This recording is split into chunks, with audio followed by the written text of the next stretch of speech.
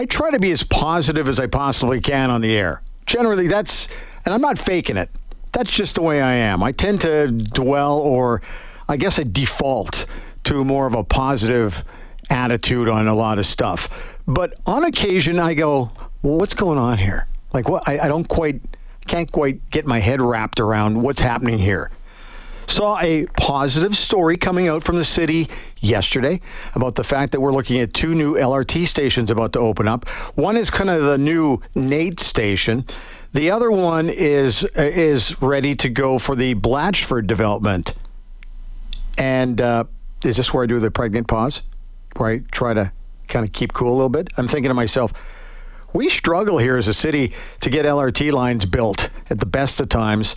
That Blatchford development might have been a great idea at the time. They were thinking that we might have 30,000 people living in that area.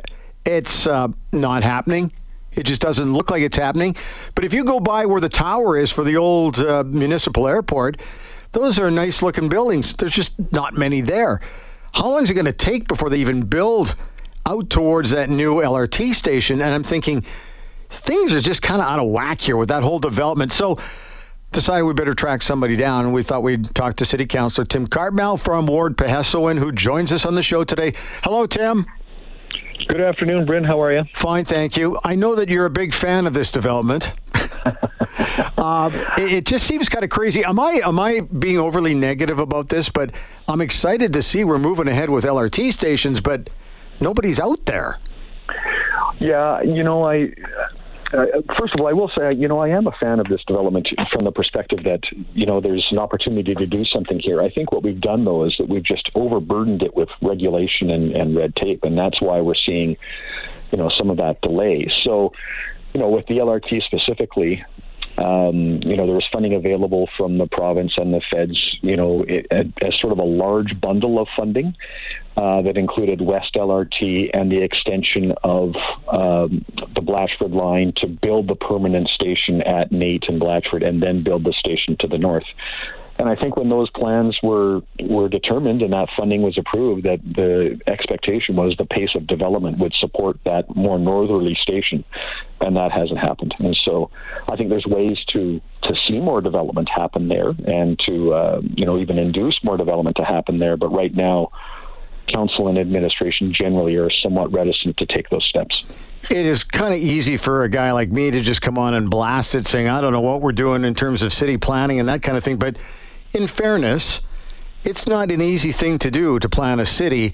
So I guess you're rolling the dice here, aren't you? Well, you don't necessarily know what market forces are going to do. So, the idea is that you're kind of ready for any sort of eventuality. And I'm not sure that we've done that particularly well. But over the last 5 years, say, since, and I'm just using that window because that's kind of been the LRT development and conversation window with respect to Blatchford, even 6 or 7 years, no one anticipated a pandemic. No one anticipated virtually zero growth and very little capacity for increased taxes or for increased spending generally. Nobody anticipated the after effects of COVID, which is, very high inflationary pressures, which are somewhat muted now, but not solved yet. No one predicted the economic steps that would have to be taken to try to get inflation under control. And we've got significant population migration, which is happening to Alberta, which I don't know that anybody would have predicted back in 2017 or 18. So, you try to anticipate these things. You try to accommodate any potential eventuality, but, it doesn't mean you get everything right all the time. So, well, let's go down 2 lines here. Let's first look at the LRT thing. Is it harder to build LRT lines through, let's say, Old Glenora than it would be to build it in an empty field that used to be an airport? It's got to be far tougher to build through those areas, although it just seems like it's taking forever to rip out trees in that area to build this line. I'm still not really sure I like the where it's going, but that's where it's going. But we're looking at this Blatchford situation.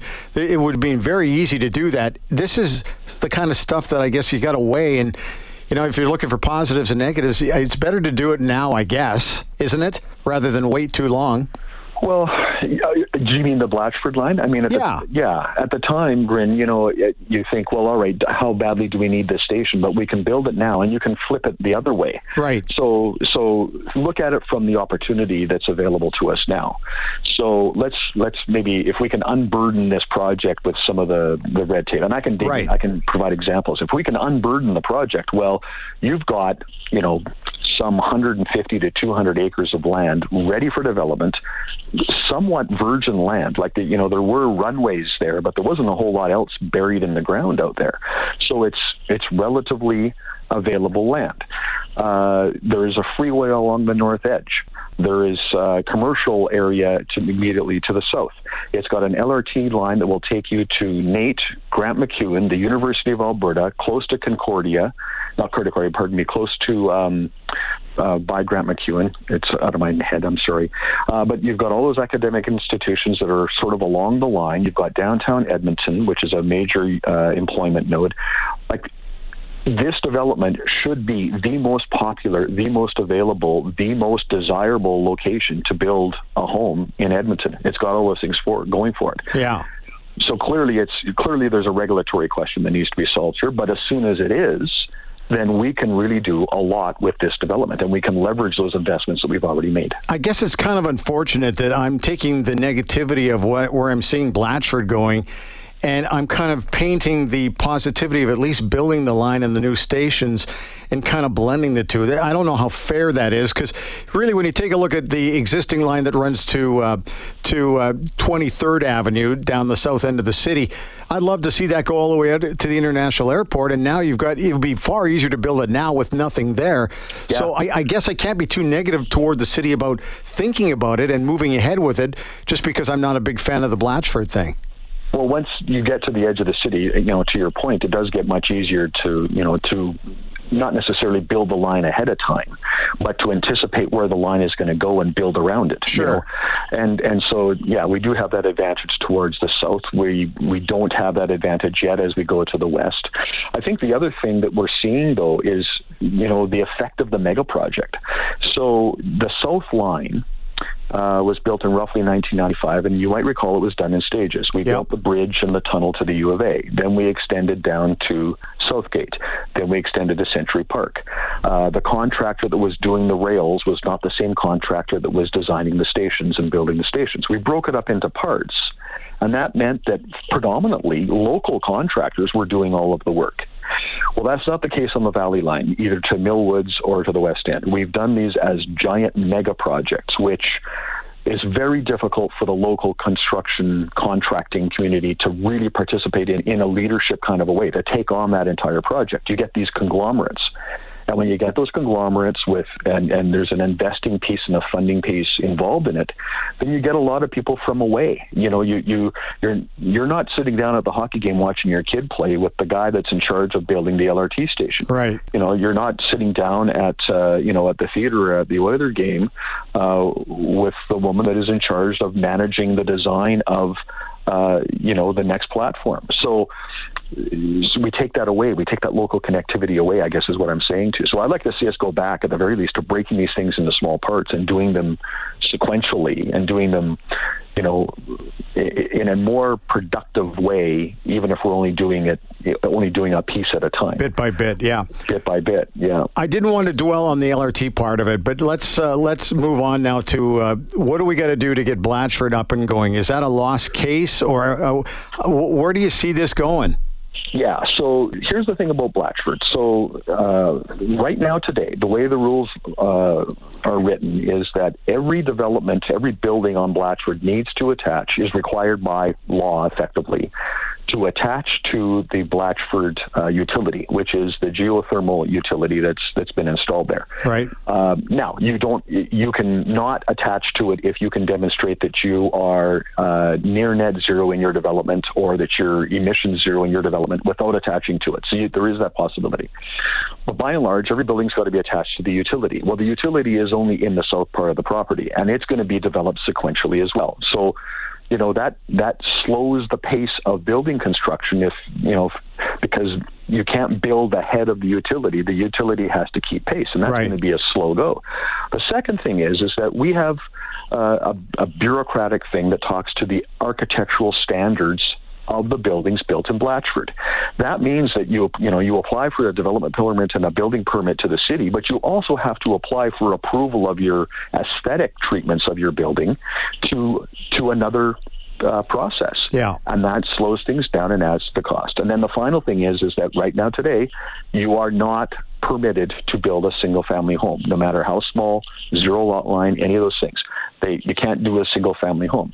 And right now today, the market is 60% or more desirable of single family homes. So we're not matching the market forces that would allow development to accelerate. Do you think this is going to ever improve? When we had our conversation, I'm going to say in October, administration came and said that they were going to look at all of those regulations and seeing if they can relax or delete them and see what the effect would be on the development. So our administration is finally looking at some of those potential changes. We'll see what they come up with. It is distinctly possible that we do some or all of those things, and we do see the pace of development go.